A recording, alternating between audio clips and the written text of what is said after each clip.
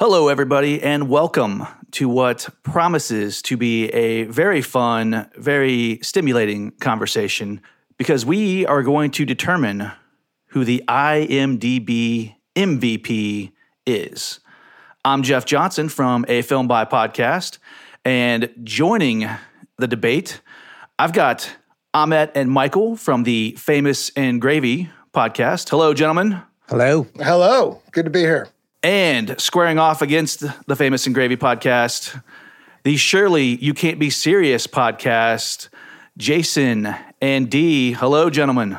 Hey, Jeff. How are you doing, buddy? Doing great. What's going on, man? We're ready for this. Time to rumble. I didn't realize it was so confrontational. I thought this was We're a friendly. going down, brother. Would you guys be cool if we paused and sang the national anthem so I could get the tears out ahead of time, you know? Actually, I think we should pause and talk about how did this episode come to be? Yeah, so this kind of was birthed from our show, Famous and Gravy. The description we've been using lately is life lessons from dead celebrities. So on every episode, we choose somebody who died recently, and we go through a series of categories and answer the question, would you want that life? The idea is it's sort of a alt biography in some ways. And we did an episode a few months back on Bill Paxton. And when I was doing the research on Bill Paxton, I was going through his IMDb. And I mean, I was just like, man, movie after movie after movie. I was like, you know, if you were on a desert island and you could choose one person whose IMDb catalog you could have the entirety of, and I made a case that it should be Bill Paxton. And I kind of wanted somebody to challenge that. And then I guess a little while later, we connected with the guys from Surely You Can't Be Serious, Jason and Dee. And I think something in that conversation sparked there. And you're like, maybe we should do an episode on this. What's your memory of it, Jason? That's about right. We hooked up and we started talking about that a little bit. And we thought that was a great idea. And so here we are today. We got an idea of what the Famous and Gravy podcast is all about now, but what's the Surely You Can't Be Serious podcast all about? We typically take two albums or movies from the 80s or 90s and compare those. We typically pick monolithic albums and movies, but sometimes we pick some stinkers and we say, what the heck happened? And then part of what we did last year was best year of the 80s. And that's kind of the marriage of Mike's idea and what we'd done in the past was taking something like this, taking actors and their catalog of work and say, who's the best? As for myself, over on A Film By Podcast, we like to discuss some of Hollywood's best directors, but specifically their underrated hits and what we love about them. In the meantime, we've had some fun with some limited series that both Jason and Dee have been involved in the past. So we got a nice little pedigree of film and entertainment podcasting going on here, guys. Shall we begin? Let's do this, man. Let's do it. All right, so let's go to our first category, box office and quantity of roles. Jason, let's start with you. Who are you representing? Samuel L. Jackson, the big MFer himself. And you will know my name is the Lord when I lay my vengeance upon thee. I feel kind of bad starting off with box office, so I'm going to go ahead and do IMDb credits first. So he's had 180 IMDb credits. That's solid, right? That's good. As far as box office numbers go, Samuel L. Jackson is number one for his catalog at the box office, and I show it somewhere around $28 billion. Whew. I hate to spike the football on everybody coming out of the gate, but top that, suckers. Yeah. Well, I'll tell you, for the listeners and for the listeners of A Film By Podcast, I thought, why don't I add like one little nugget, one little factoid about these performers. So, Jason, you may be interested to know that Samuel L. Jackson happens to collect action figures, specifically only of figures of characters that he's played. So I'm sure he has plenty of Shaft and Frozone and Mace Windu figures, maybe a couple Jules Winfields in there. But yeah. Ahmet, let's talk about who you're representing with this first category. Who are we talking about? I'm representing Fred Willard. Fred Willard. The reason I'm doing that is we did an episode on Fred Willard. It was our episode 59 entitled Best in Show. So it's during that episode that I realized how prolific he is and how many movies he has parts in, regardless of the size of the part. I can lick any rear-end problem you can bring me. In fact, I do a lot of celebrities, too. Just last week, I reamed out Roger Moore. He was totally satisfied. Matter of fact, he's coming back next weekend for a complete rear-end job. We did a lot of research and a lot of work on him, and I was wowed by the breadth of his appearances and his IMDb. So that's why I'm backing him. I got to say, when I first heard this lineup, I heard the name Fred Willard. I said, excuse me? But Fred Willard? Then I saw his IMDb and was kind of wowed. You know, this guy knows what he's doing. Ahmed, talk to us. What do we know about his box office and quantity of roles? IMDb entries is at 317. That's versus, what did you say for Samuel? 180, I said, was substantial. So Fred Willard... We've shared that by 137. Leaps and bounds. Yeah. Yes. The actual amount of roles is over 700. Many of those credits are for series in which he appeared multiple times. And I challenge anyone to beat that. I think he's going to go uncontested. I'll tell you one thing I love about Fred Willard. I'm from Ohio. Fred Willard grew up just north of me in a little city called Shaker Heights.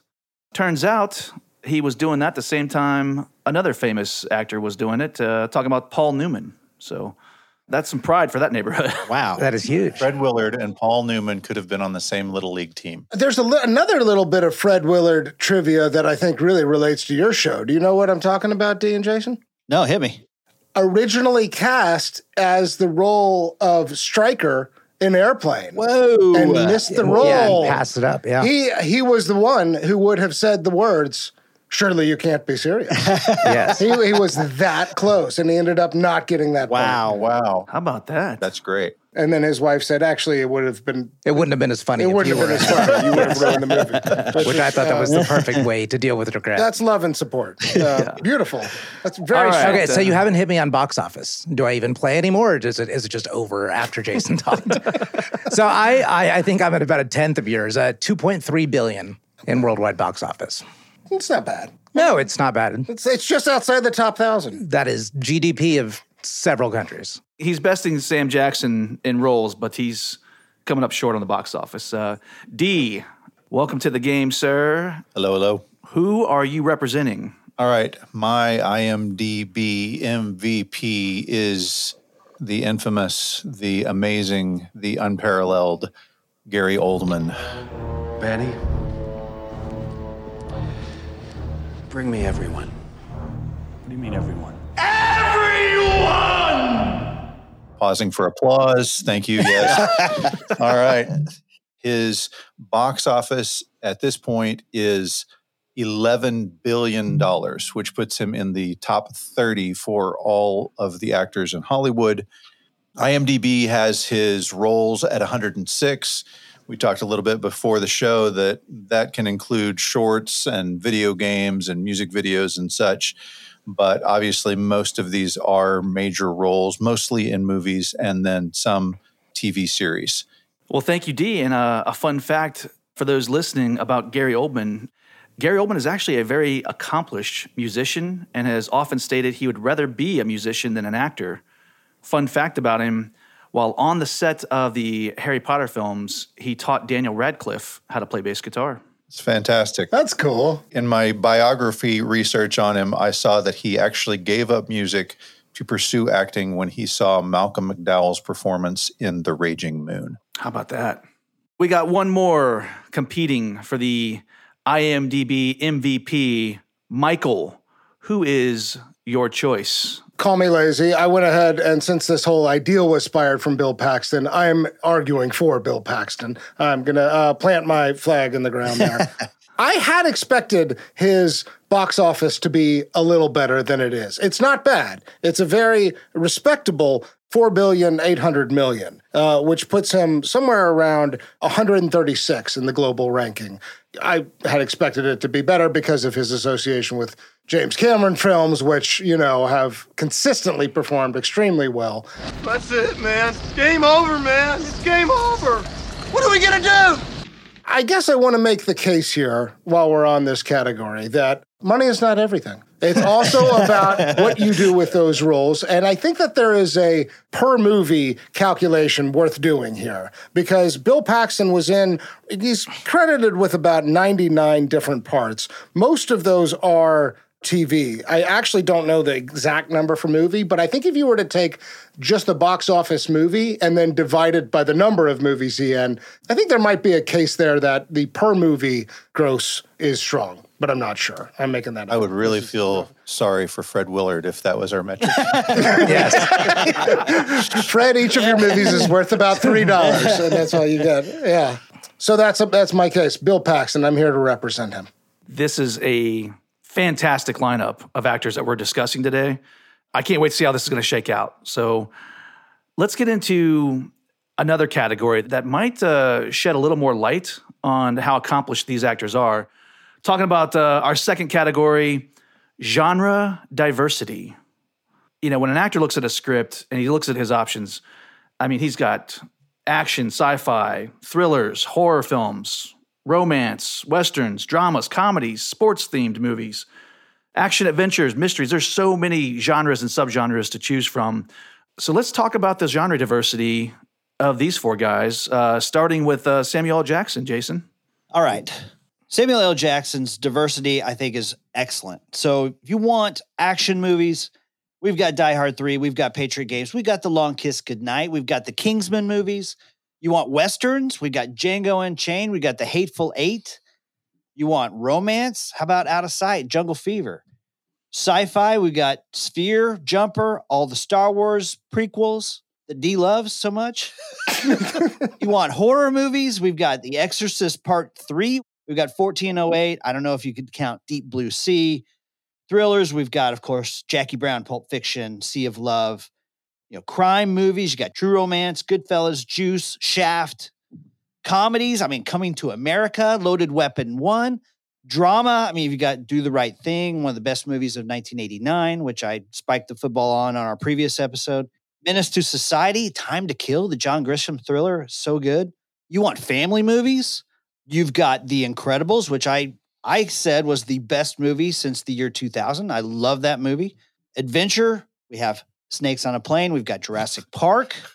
We've got, I mean, in the fantasy realm, you've got all the Marvel movies, the MCU. You've got the Kong, you know, the monster universe there with the King Kong movies. Captain America, Iron Man, Avengers, Spider-Man. And then, of course, you've got the Unbreakable movies. He's got it all covered, except maybe the musical or maybe a mystery. He's covered it all, guys. I don't know how you guys are going to do, but there you go. But quality is factoring into some of this, right? These are like not all necessarily good movies. Well, we're talking genre diversity, Michael, so we're not going to hold Okay, I just want to make sure I understand the rules. This category included both quality and diversity, not just diversity. So talk about the quality, my friend. Where are we at with those? You want quality? Yeah. Jurassic Park? How's that? How about Pulp Fiction? How about Coming to America? How about The Incredibles? Do the Right Thing, Out of Sight. Those are all great movies. I noticed that you didn't say The Clone Wars or Snakes on a Plane when we got into quality. I wonder how that happened. I just want to talk about what an MVP is exactly. Somebody who performs consistently at a level of high excellence. All right. Ahmet, let's talk Fred Willard here. Yeah, I'm going to ask you to think about genre in a different way here. So let's just talk about breadth. We have credits going all the way back to the 60s up and through Year of Death, which is 2020. So if we're going to really count that, that's going to be 7 different decades.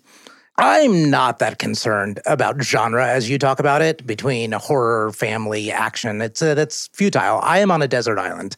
The last thing I want to do is to be reminded of horror, action, adventure, people in peril. I just want to smile, laugh, giggle, and have a little hope. Your diversities and genres, you can keep them. I'm just not interested in playing that contest. We do win comedy outright, and what we have is subgenres within comedy. Family friendly, we have Pixar with WALL-E. We have rock and roll, which might be music. Jason said he lacked a musical. We have one in Spinal Tap. Then we can take another musical in Waiting for Guffman. We can take action adventure in Austin Powers 2, The Spy Who Shagged Me. Traditional comedy in American Wedding. You can get action, adventure, mystery. Harold and Kumar Go to White Castle. We have media and journalism in the Anchorman. The journalism genre. The journalism genre. Yeah, so we really dominate the subcategories. We're only concerned with the lighthearted and comedy, but we got it all underneath there. Ahmet, your debate there was built upon extremely thin ice, but you, sir, are very light on your feet. So my compliments to you. Thank you. He didn't even mention like maybe the sweetest movie of the 1980s, Roxanne. Roxanne, yes. Yeah, that is there. He played the mayor in Roxanne. I would like to say that I would rather be with the people of this town than with the finest people in the world. Yeah, I thought Jason was going to drop a different 1980s film on us, but I will reserve that title because I want to see where Ahmet takes it. So, D, let's discuss the quality and genre diversity of Gary Oldman. So this category, we're talking about the quality of the movies, and that's a difficult thing. I mean, everything is subjective, but they do at least give us some ammunition when we look at IMDb. And if you look at IMDb, Gary Oldman has 45 movies that rank 7.0 or higher. Those that rank lower than 5, he only has 8. And I can't think that he's responsible for that on any of those 8 movies out of his 106. Now, if you want to talk about his diversity, I think that he unquestionably wins this category. He's got family movies. He's got fantasy movies. He's got horror. He's got music. He's got thrillers. He's got 15 talk show movies. He's got 2 musicals, which beats Samuel Jackson. And he's even got a game show movie. Let's talk action adventure. You've got Dark Knight trilogy. Let's talk fantasy. You've got the Harry Potter movies. Let's talk animation. He has got Kung Fu Panda. He has got Quest for Camelot. He's even got, in video games, Call of Duty. He has had 38 comedy movies. I could not find where he was in any of them with Fred Willard. I don't know. Yeah, I can't think of one. He's got 38 comedy movies, and that is just naming a few of the multiple categories he's in. I didn't even bring up history, which he's been Oscar nominated for and won. I will say, anyone that can play Sid Vicious, Dracula, Winston Churchill, and a low-life pimp. You have a seat, boy. You have your sofa egg roll. We got everything here from a little I Joe to damn if I know. I don't know that person exists. So, Michael, let's talk about Bill Paxton and his genre diversity and the quality of roles he's had. Before I begin, I think it's important to call out what we're actually doing here. We are sitting on a desert island. I'm picturing something from like a Far Side cartoon where there's a little bit of sand, a palm tree, and a DVD player with a screen, and that's about it, right? And so what we want here is to kill time. And to me, that speaks to rewatchability. It also means that I don't want to be fatigued by seeing the same face over and over, even though obviously whatever catalog you choose here, we're going to be seeing this person again and again. But there's a question about, one, whether or not they are dominating the screen and whether or not you just get tired of seeing their face over and over. And there's a question about how many times can I just watch this movie? Sometimes it's on in the background. Sometimes I'm locked in on it. Sometimes I'm just listening to the soundtrack. If that is the thought experiment we're having, I think Bill Paxton is a slam dunk. If Jason won the first category with the box office smash, Bill Paxton has it all. And not only does he have it all, he has excellence with it all. So if you want action and adventure, you've got Predator 2, Twister, Commando, Navy SEALs. If you want science fiction, Terminator and Aliens. If we're going after horror, there are a ton of cult classics. Near Dark, there's a Tales from the Crypt episode. If you're looking for a thriller, you have A Simple Plan. If you want romance, and let's not forget, again, we're on a desert island staring at the ocean, you have Titanic. What more could you want than an island if you're watching Titanic? If you want Westerns, you've got Tombstone. If you want drama, you've got Apollo 13, Next of Kin, and if you're after comedy, Weird Science, Stripes, and Club Dread. Sports, we have Million Dollar Arm. And for family-friendly, there is Mighty Joe Young, and maybe Big Love is family-friendly. It's not family-friendly, but it's at least family-oriented. I could watch all of these movies over and over again. And sometimes Bill Paxton is front and center, and he's munching up the screen and totally chewing it up. Other times he's kind of hanging in the background, and he's giving other people the stage and elevating the experience. If you are on a desert island, killing time, waiting for the rescue, then what you really want is to escape. You want to be taken somewhere else. All of these movies transport you back in time, into outer space, way into outer space. Anywhere you want to go, you get to go with Bill Paxton. You know, you gave me a different way to look at this category. Now I'm thinking, well, maybe I don't want to watch Bill Paxton, but I do want to see a great Arnold film. And maybe I want to watch Commando. Or maybe I just want to hear, just some background music and, I want to put Twister on because it's got a great soundtrack. So I'm looking at this category a little bit differently now. And that's because of your argument for Bill Paxton. So thank you for that. You're welcome. Gentlemen, let's move on to a category that I absolutely always have a lot of fun with. This category is called Wild Card. This is your opportunity to talk anything you want about your MVP candidates, background, filmography, whatever it could be. Anything goes here. Jason, show them how it's done with Mr. Samuel L. Jackson. For my wild card, I'm just going to pull out a few things that I think add a little bit to the name Samuel L. Jackson, okay? Now, we know that he is one of the actors who is known for weaving a tapestry of obscenities throughout his movies, right? I have had it with these snakes on this plane. They look like a couple of dorks. Ha ha ha. You're closed, How's it work? You know how to shoot a gun? Look, all brothers don't know how to shoot guns, you racist It didn't work, man. I'm still alive, But actually, come to find out, he is only sworn on screen 301 times, which sounds like a lot, except that's only 6.9 times per every 1,000 words. It surprised me to find out that both Jonah Hill and Leonardo DiCaprio rank much higher on the swear words than that. But he is the guy who made the big MFer bomb cool to say, right? And in fact, it is an anchor word for when he was a young man. He used swearing as a stop to his stutter. So when he was a young boy, he had a hard stutter. He actually had an aunt who lived in the house with him who was a school teacher and actually in charge of the performing arts at her school. And so from a young age, he would be pulled into these plays. He's 3, 4, 5 years old, but that's okay. We need a little kid for our play. We had a bad stutter. And the way he combated that was learning to swear. So I thought that was pretty interesting. The other thing I wanted to bring up that I had no idea about, he was a stand-in for Bill Cosby on The Cosby Show.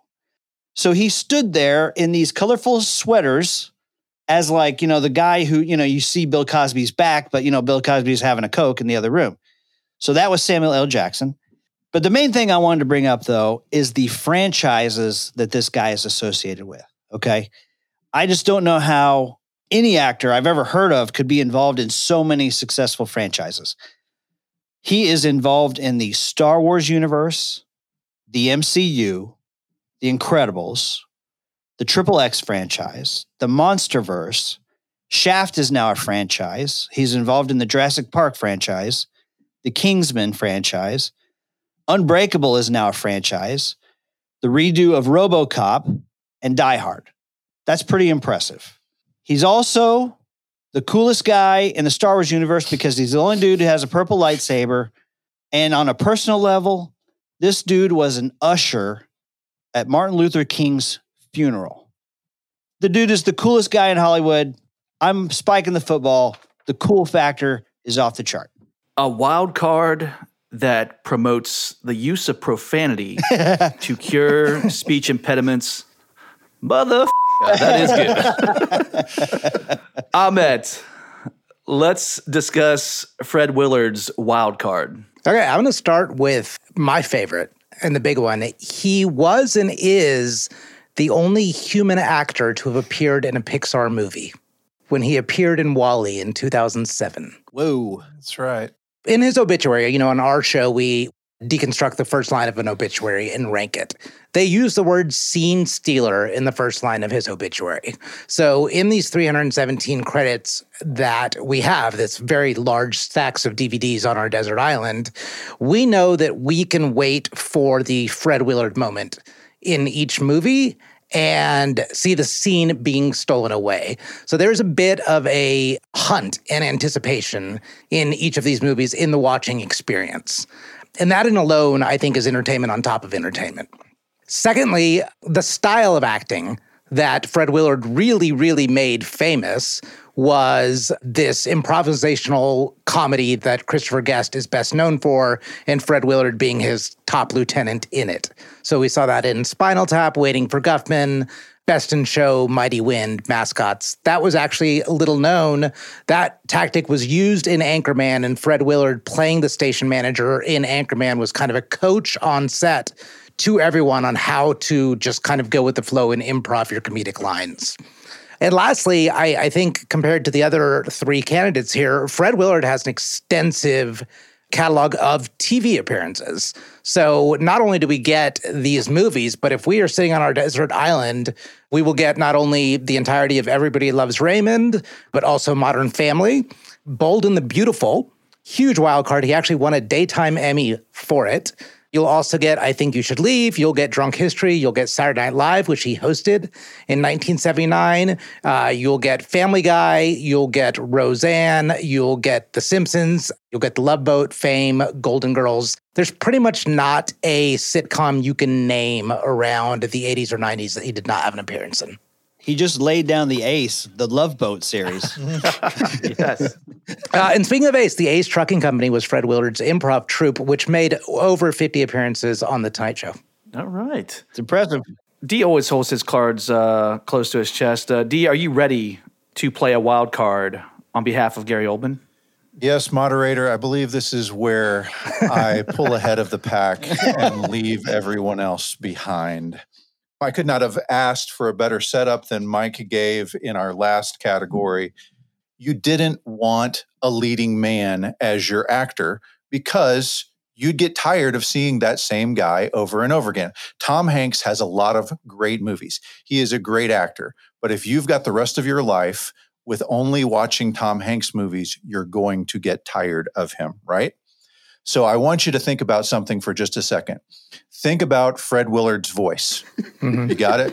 Let's start right out. Hey, what happened? As you know, back in 1970, I starred on a series called Hey, What Happened? Okay. Think about Samuel Jackson's voice. It probably is a profanity, right? Well, I'm a mushroom cloud laying motherfucker. Every time my fingers touch brain, I'm Superfly TNT. Even Bill Paxton, whether he's an Earp brother or whether he's Chet, think about his voice. Coconut, Pete's, paella. The secret ingredient? Coconut. Now think about Gary Oldman's voice. Because he knew deep down it was you all along. Can you even tell me what country he's from? A man could not live with himself. And it would be such bad politics. Can you tell me where he was born? It was a Christian camp my father founded for poor, unfortunate, cast-off little boys and girls who would do anything for a candy bar. No, you can't, because his voice is different in everything he's in. He is a leading man in several of these movies, but it doesn't matter because he's a different human being in every single one of these movies. His range is incomparable to anyone else. He is an outlier with his ability not to act, but to seemingly medium channel other human beings and become them.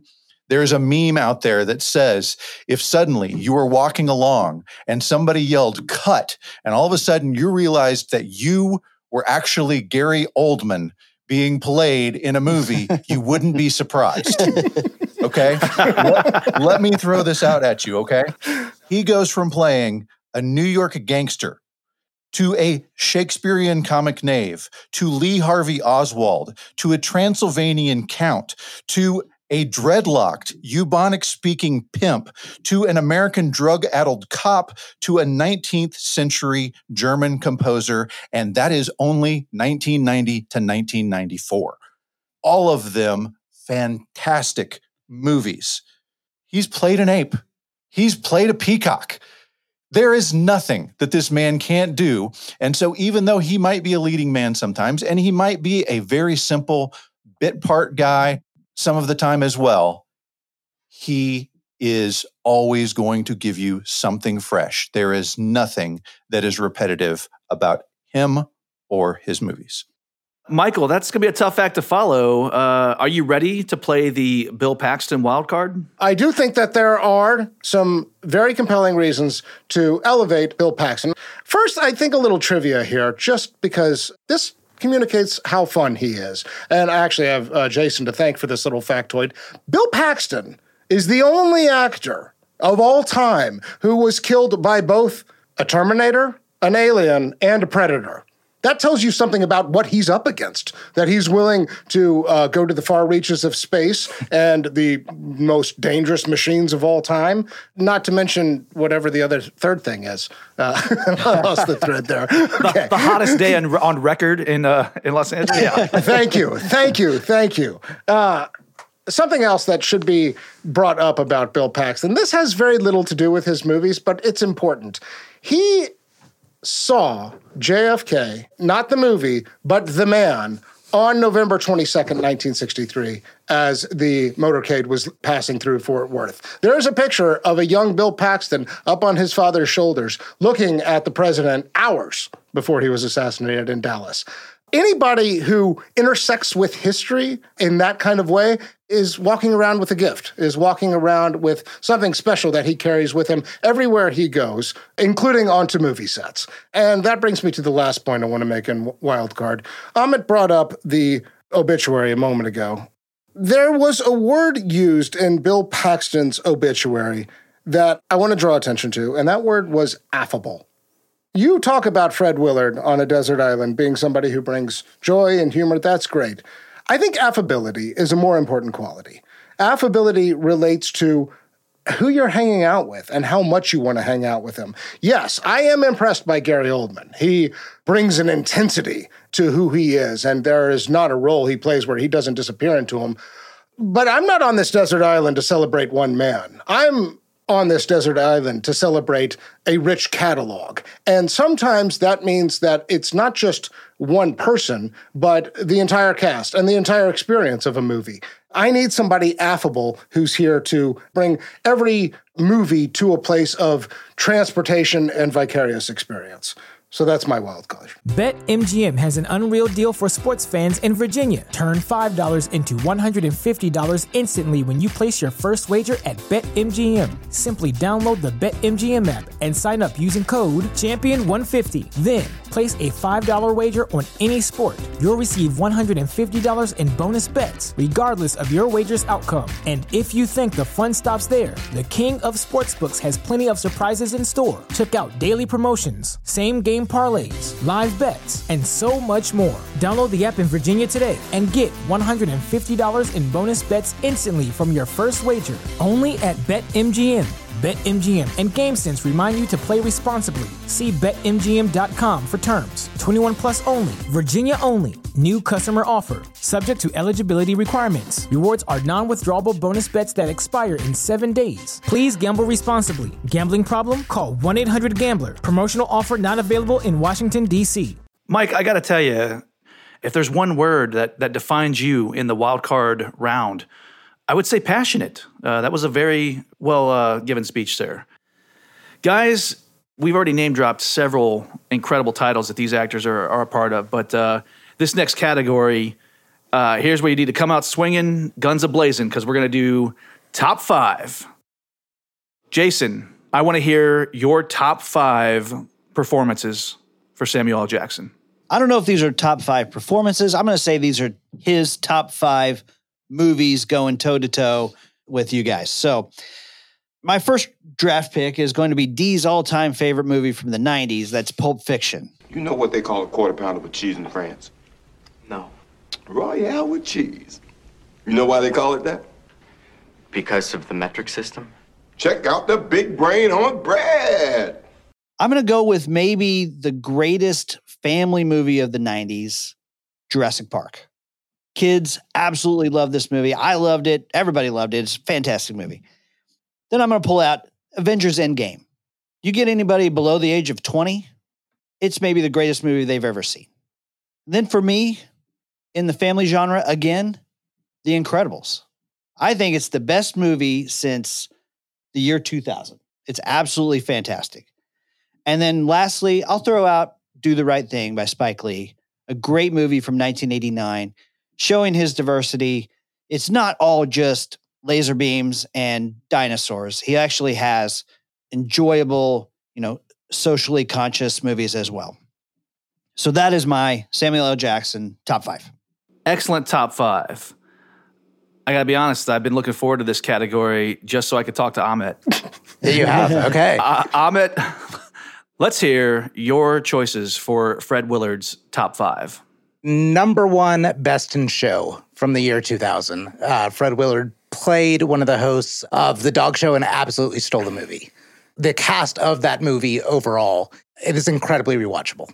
Writing exactly on those coattails, but 16 years prior, Spinal Tap.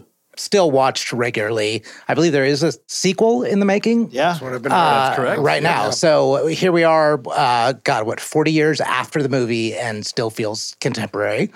Number 3, I referenced earlier, I will go with WALL-E, given his significance in the role. And with Pixar, that was also a movie that grossed $530 million worldwide. So if we're looking at Fred Willard's $2.3 billion, we've almost got 20% of it right there. Number 4, I will go Harold and Kumar Go to White Castle. And that is a personal choice because it was one of the first movies with a cool Indian protagonist. So a big yippee for my people. And number 5, I just don't think we can discount it because it's arguably the biggest comedy of this millennium would be Anchorman. All right. I would throw in Waiting for Guffman on my list. I don't know who I'd knock off your list. Waiting for Guffman is my favorite of all of Fred Willard's movies. I would not disagree with you. Had I was going for variety in my top 5 picks, and since I led with Best in Show, that's the only reason why I didn't bring in Waiting for Guffman, but I could have easily substituted it. Completely agree, D. Brilliant in all respects. Amit, you don't realize this, but you're sitting in a podcast room with 2 of the biggest fans of a Fred Willard movie that there may not be anybody else in the entire country as big of fans as there are in this Can I room. guess it? Sure. Moving Violations? Yes. Yes. I gotta say, I was conflicted here because I wanted so desperately to hear Moving Violations on your list, but with the choices that you made, where do you put Moving Violations among those films? So As for me, everyone calls me Doc. Stop by the clinic anytime. Excuse me, you have a clinic? Not just a clinic, the clinic. We do the finest diagnostic checkups in town. Doc Williams at your service. D, this couldn't be easy for you. For Gary Oldman, what are your top 5 choices? It's the understatement of the year to say that it was not easy to bring this down to only 5. He's won an Academy Award. I didn't see that movie, so I didn't pick it. He's won a Golden Globe, but I didn't see that movie either, so I didn't pick that one. He's won 3 British Academy Film Awards, and he's been nominated for 2 other Oscars, and he's been nominated for an Emmy, but I didn't pick that one because it was just a couple of episodes of Friends. I picked the movies that I like. It's my personal top 5. It probably will be different than anybody else's top 5, but I'm going to go number 5, Leon the Professional. Number 4, Oppenheimer, where he plays the president, Truman. Number 3, True Romance, because it is the role I went, this is the same guy? I'm still a mystery to you. See, if I ask if you want some dinner, and you get the egg roll and start to try down, I say to myself, this motherfucker, he's carrying on like he ain't got a care in the world, and who knows? Number 2, Immortal Beloved, because I'm a huge classical music fan. I think it's one of the most underrated movies of the 90s. Great mystery, great music, and obviously great performance. number one pick for the Gary Oldman movie. It was my number one pick for all of the movies of the 20th century, and that's Dark Knight. No Dracula? It's fantastic. But I mean, dude, there's a million movies that I could pick. Okay. A lot of Dracula talk on this podcast. I didn't expect that. Michael, let's talk about Bill Paxton's top 5. All right, let me win this thing. So I think the thing that has to really be elevated again here, and that has to be called out, is the word rewatchability. That's come up a few times. We are absolutely talking about some of my favorite performances with Gary Oldman, and definitely some of the most funny movies in the Fred Willard catalog. And everything that came up with Samuel L. Jackson is, well, I think, competes with rewatchability, but not quite this list. So number 5, I struggled here, but I wanted to get a little sentimental. I'm going to put Titanic. I'm ready to get sentimental. I'm ready to get weepy. And look, man, you put that movie on in the right moment, and I can get caught up in it. I've always had a thing for Kate Winslet. I think the set design is extraordinary. I feel like I'm back in the early 20th century. And I guess on the subject of rewatchability, one thing about Bill Paxton movies is you often know the outcome. We know the ship's going to sink, yet we watch it anyway. And in fact, we rewatch it anyway. And that, I think, to me, is what this Desert Island thought experiment is all about. Mike, you and Jason really need to hang out. We do, yeah. What are we doing here? I love Titanic, man. I think it's the best movie of the 90s. It's a great movie. I'm sorry. I'm a sucker for a certain kind of romance. All right, number 4, I'm going to go Apollo 13. I think that the Apollo 13 captures the wonder of space. It's got high drama. I think that there's a celebration of a moment in history. And I think to just imagine yourself traveling literally around the dark side of the moon is the kind of thing that you can connect with if you're on a desert island, because you too feel alienated. You too feel like you're at the ends of the world. Number 3, I need something that is both fun but also high stakes. I'm going Terminator, the original. I think that the way it puts me back in 1984, like those special effects, while sometimes feeling dated, actually have an electricity to them. And I think it's arguably Arnold's greatest role. Number 2, I want to go back to the Old West with Tombstone, mostly because of the Val Kilmer Doc Holliday performance, but I want to be taken back to the Old West and a great shootout. And number 1 for me is pretty obvious maybe, but Aliens. I can watch Aliens over and over and over again. I think the set design of all these movies, and I keep coming back to this idea, take me somewhere else. I'm on a desert island. I don't want to be. I want to be anywhere else. The range of environments and settings that we get to go to with these 5 Bill Paxton movies are what I need on this desert island. I got to say, if physical media did not exist and cable providers provided the all aliens all the time channel, I would subscribe. That's all I need. That's all I need. Absolutely. Filled with Cameron love right now. I love James Cameron. Yeah. Speaking of love, let's talk about, I don't recall if it was Jim Caviezel or Willem Dafoe who once said, "Who has never sinned?" Who? Whoever that is, come up here and throw these! If we're casting stones for sins, we're all going to be hurt real quick. But these guys have sinned before. So let's move to our next category. Another holdover, another favorite one. Cinematic sins. So for those of you that are unaware what the cinematic sins category is all about, this is the opportunity for 3 others to gnash their teeth and call out the cinematic sins of the 4th pick for MVP. So Jason, prepare to get stoned because I'm going to talk to these guys about Samuel L. Jackson's cinematic sins. Ahmet, cast the first stone, sir. I mean, it's got to be snakes on a plane. I don't even have to look up. Shooting from the hip. Yes. I saw the trailer. I didn't need to see the movie. Right? I think America felt the same. Yes. I have no defense on that one. I can't say anything. I cannot defend that one. Cannot defend that one. D, take your best shot. I make a concerted effort not to watch bad movies. And so this was the hardest category for me. Like if I've seen a movie that you guys in, I probably liked it. But I did see the Clone Wars. Damn it. Yeah. Are you Phantom Menacing me right now? The Phantom is a menace. All 3 of those movies are menacing. I also haven't seen the Marvels, and I never plan to, but it would be number 3 on my list. I'm getting like a quadruple shot. I haven't seen it. I won't call it that one. My pick is Clone Wars because I've seen it, and I will never watch it again. Remember, Obi-Wan, if the prophecy is true, your apprentice is the only one who can bring the Force back into balance. How about it, Michael? The problem with Samuel L. Jackson on a desert island is decision fatigue. Yes, there are some gems in here. We can pluck out True Romance or Pulp Fiction, but my God, do you have to sort through an unbelievable amount of crap before you get to anything good. So maybe that is my dig. I'll go Farce of the Penguins. I never saw it. I assume they're making fun of March of the Penguins, and Samuel L. Jackson was the narrator. So that is the stone I shall cast, sir. Jason, any last comment about defending Samuel L. Jackson's cinematic sins? I can't really defend myself on any of those, but I will say that this summer we're going to take a deep dive on our What the Heck Happened series, where we're going to break down and discuss The Phantom Menace versus Star Trek the Motion Picture and ask the question, what the heck happened? Otherwise, I have no defense. All right. While Jason rests, it's Ahmet's turn. Let's talk Fred Willard's cinematic sins. One of the nice things that I figured out from doing this episode is that on the IMDb app, you can actually sort all of the movies of a particular performer by IMDb ranking. And here's what I figured out about Fred Willard.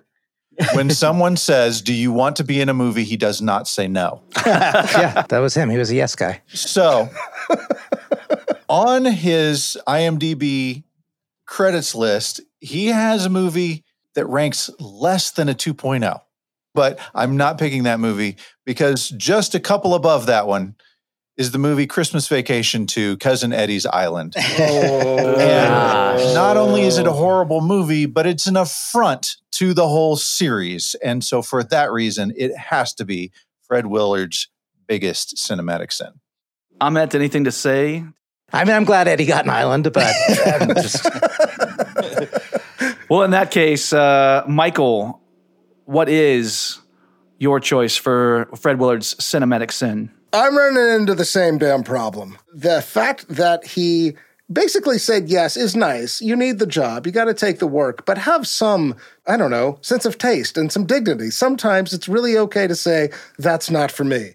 I'll go ahead and choose Reanimated, which is a TV movie from 2006 that got a star of 2.8. I'd never heard of it before I brought it up, but it's representative of the overall decision process for Fred Willard, I'm afraid. Ouch.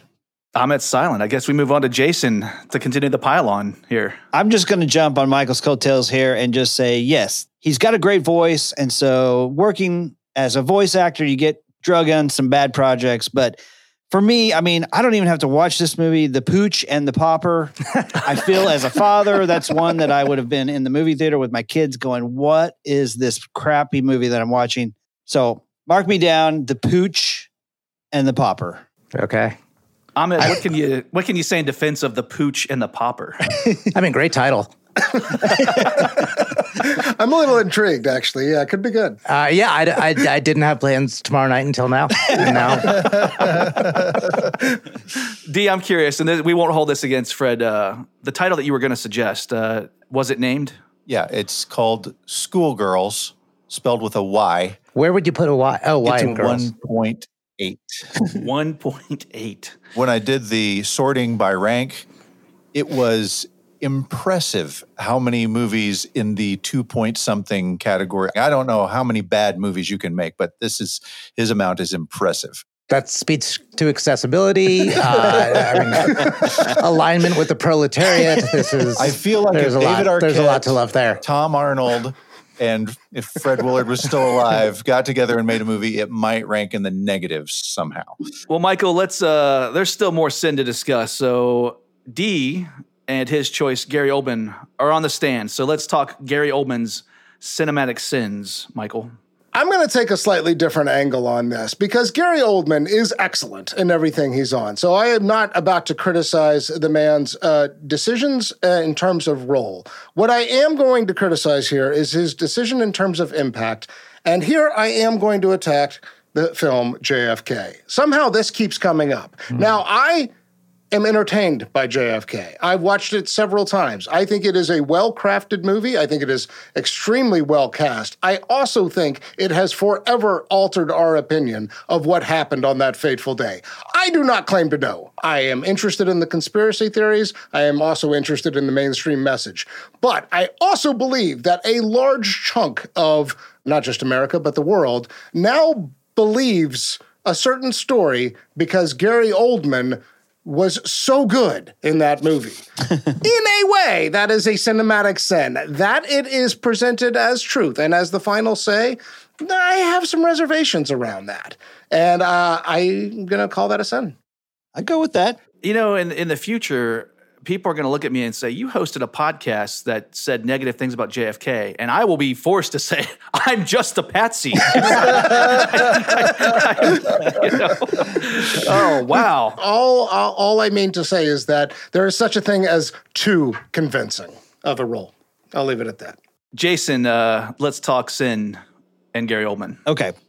So I'm going to throw out the stupid IMDb rankings. I could care less about what other people think. I just know what I think, right?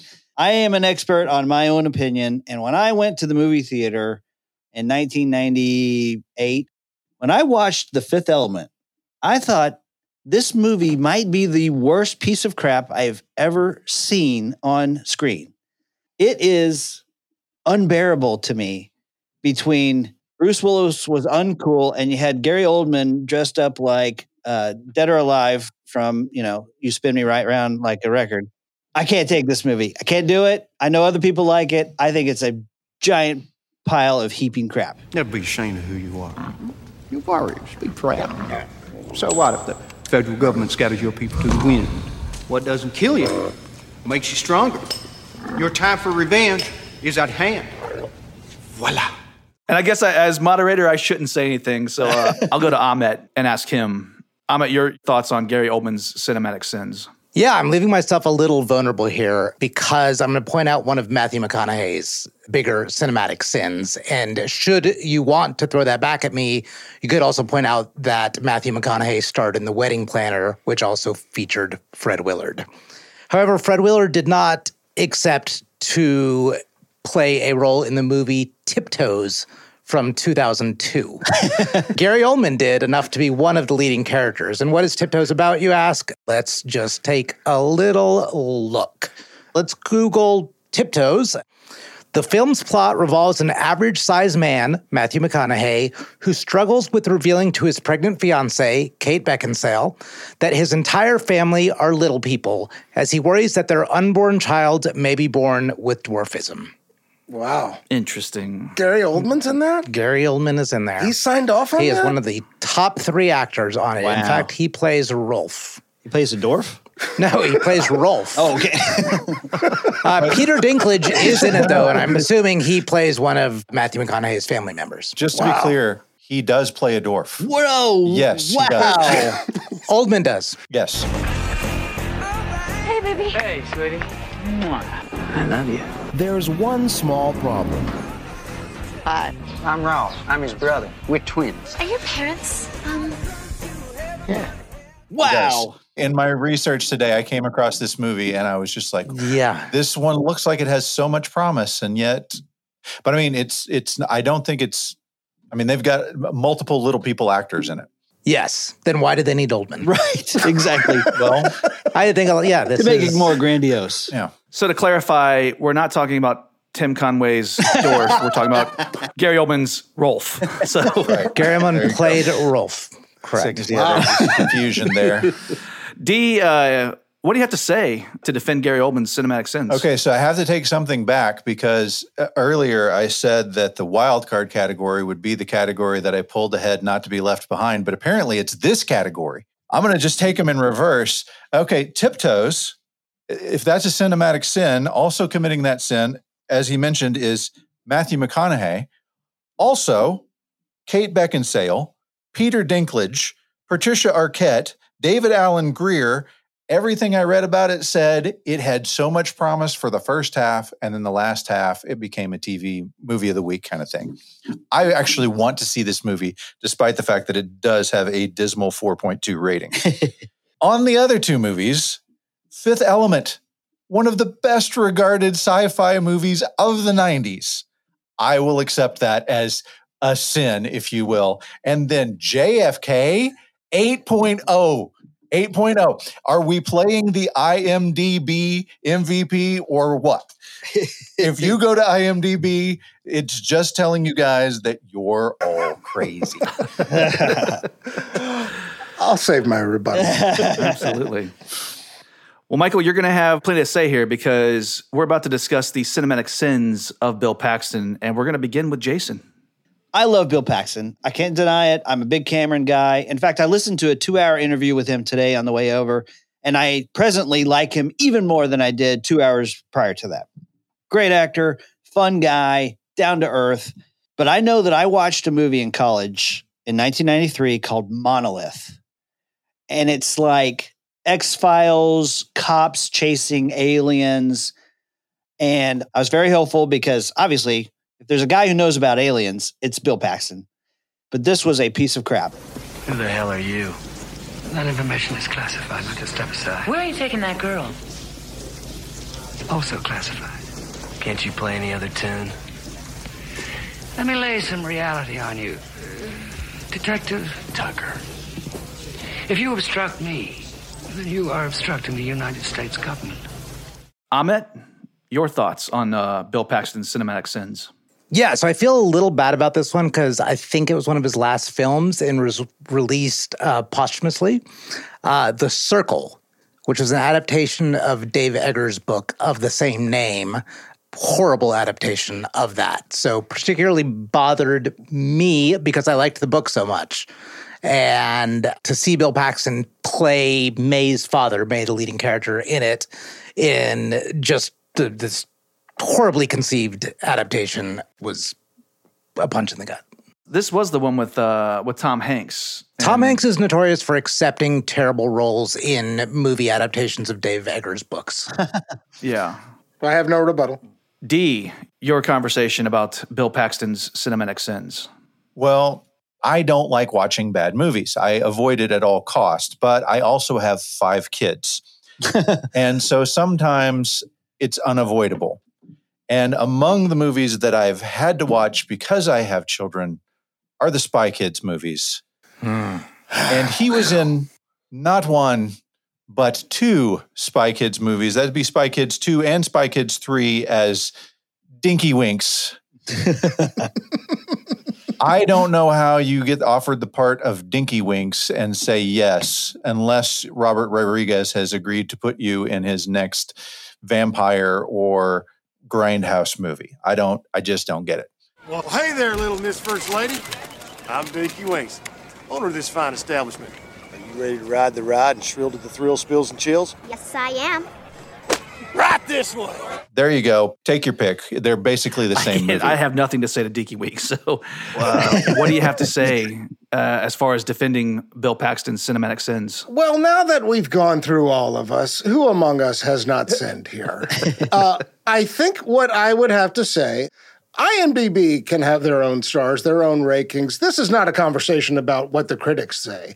This is a conversation about what we want and what's best for us as we wait out the long hours and days on this desert island. So that's thought 1. Thought 2, I think I already said, who among us has not sinned. And thought 3, and this is probably the most important. Look, you're not going to have great movies if you don't take big risks. I think that's what we want from our actors. I think we want them to say, you know what, I am going to go for it. Hold my beer while I make this movie. And yes, sometimes that's going to result in the occasional Spy Kids 2. And maybe you ask somebody to do it again and Spy Kids 3 comes around. Or maybe you say, you know what, Monolith sounds about right. I've had a good streak with these science fiction, horror, thriller movies. What could go wrong? And unfortunately, everything goes wrong. But when you go for it, the way Bill Paxton went for it, you also get The Terminator and Aliens and Twister and on, and Tombstone and Big Love and you name it. So I'll take the good with the bad here. And I think on balance, these were calculated risks that pay off. No one is a saint here, but the sum total of virtue far outweighs the sin. Well, I am nearing my final judgment, but before I offer that, should we offer you guys a short summation just to say one last thing about your candidate for IMDb MVP? Yeah, I'll start. You want me to start? $28 billion and 11 successful franchises. That is a catalog to take to a desert island. That right there. Ahmet. 317 credits, both movie and television. You don't know when that rescue boat is coming, so you better have a lot to watch. D. I feel like my competitors are just drawing at straws right now. I'm just going to give you a few facts that I didn't have another place to put it in. Fact number 1, before he became a working actor, he sold shoes and he beheaded pigs in a slaughterhouse. Fact number 2, when he became an established actor, he was the first one they offered the part of Edward Scissorhands to, and he turned it down. Because he might behead a pig with those scissor hands. and then fact number 3, and I know you guys have been waiting the whole show. I sent you a picture earlier today. It was Uma Thurman, 1991. He was married to her from 1990 to 1992. What? And it just to throw it back to the different types of movie. I mentioned all of the kids movies that you could watch with Gary Oldman. He had one NC-17 movie. It's called Henry and June, and I remember that. Uma was in that one with him. I think that's where they hooked up, if you will. Okay. That picture was impressive. If that picture doesn't give me some kind of extra credit that I don't really need, I don't know what does. I do like Uma. Yeah. All right, Michael. Yeah, I don't know how to respond to that. I don't know how it has anything to do with what we've been talking about. That's completely irrelevant. But Just so a I'm fluster just tactic gathering right my there. thoughts. I think it's pretty simple. Who do I want to hang out with as I'm waiting for that ship to arrive? I'm asking myself, what do I want from a movie? And what I want from a movie is to get lost in it. I want to be taken somewhere else. I want to consider fantastic stories with epic stakes. I want to consider the impossible, and I want the impossible to be made believable. Nobody was in the range of movies that accomplished that central goal across genres and across budgets. I think how much money it made and what the critics had to say has nothing to do. This is about our relationship to film. And on that score, I cannot think of a better candidate than the late, great Bill Paxton. Very well. Listeners, we have been discussing the box office roles, genre diversity, and films, both bad and cinematically sinful, of Bill Paxton, Gary Oldman, Samuel L. Jackson, and Fred Willard. As far as I'm concerned, this was not an easy decision, and it was a very tight race. I commend all 4 of you. But should I find myself a castaway with a treasure trove of one actor's films, I'm going to have to say the name is Gary Oldman. I'm looking at my scorecard. I'm hearing these passionate pleas. And ultimately, Dee, I think you did a great job convincing me that Gary Oldman was the choice because while I won't tell you who I had tipped before this even started, Gary Oldman was not who I expected I would come to in the end. So well done, sir. Thank you. It's a worthy foe. I see this argument. Well, gentlemen, I can't thank you enough for allowing me the opportunity to moderate this amazing episode. Absolutely love both your shows. Ahmet, Michael, can you tell us a little bit about what's coming up this season on Famous and Gravy? We select who we're going to talk about not too far in advance. And we bring a lot of real time to the table. There are some things, I don't know if you want to preview them, Michael. Well, I don't know. Without having prepared a quiz for the opening quiz, how about this? How about I call you early next week and you can take the opening quiz for the next Famous and Gravy episode? I'd be happy. I'd be honored. Yeah, let's do it. All right. All right. We like to not reveal until we get to the episode, although now that we're putting the artwork out, it's not really working. But anyway, we like to try and keep it a mystery. Yeah, our devoted listeners like to not know until the day of release. Okay. Jason D., what can we expect this season on the Surely You Can't Be Serious podcast? Man, we are covering a whole slew of awesome stuff from 1984, 1989. We're doing a little bit from 1979. So we're comparing The Cars' Heartbeat City versus Bryan Adams' Reckless album from 1984. We're going to do Pink Floyd's The Wall versus Pink Floyd's Dark Side of the Moon, head-to-head comparison there. We're even doing like great sequels from 1989. We're doing Lethal Weapon 2 versus Indiana Jones 3. It's going to be a lot of fun. Gentlemen, I'm absolutely excited about the upcoming seasons that we're getting into both these podcasts, and I can't wait to hear what you guys have for us. It's going to be great. Jeff, what do you got coming up? Well, I'll tell you, aside from doing what we typically do, which is talk about directors and their underrated hits, I mentioned those limited series that we've had a lot of fun with in the past. We have a couple that are poised to start here very soon.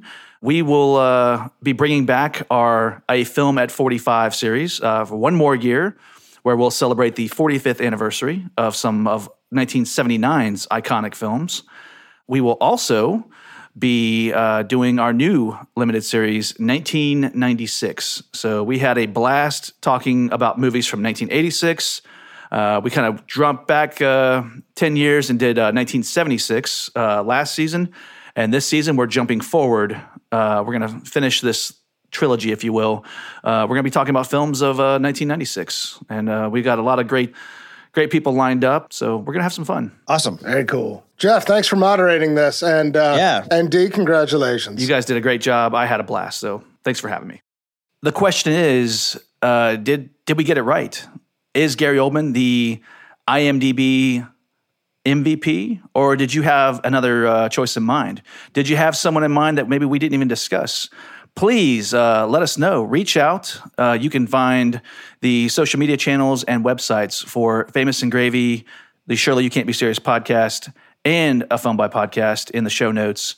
We would love to hear from you and find out what your thoughts were. What's so special about Hero Bread's soft, fluffy, and delicious breads, buns, and tortillas? These ultra-low net-carb baked goods contain zero sugar, fewer calories, and more protein than the leading brands, and are high in fiber to support gut health. Shop now at Hero.co.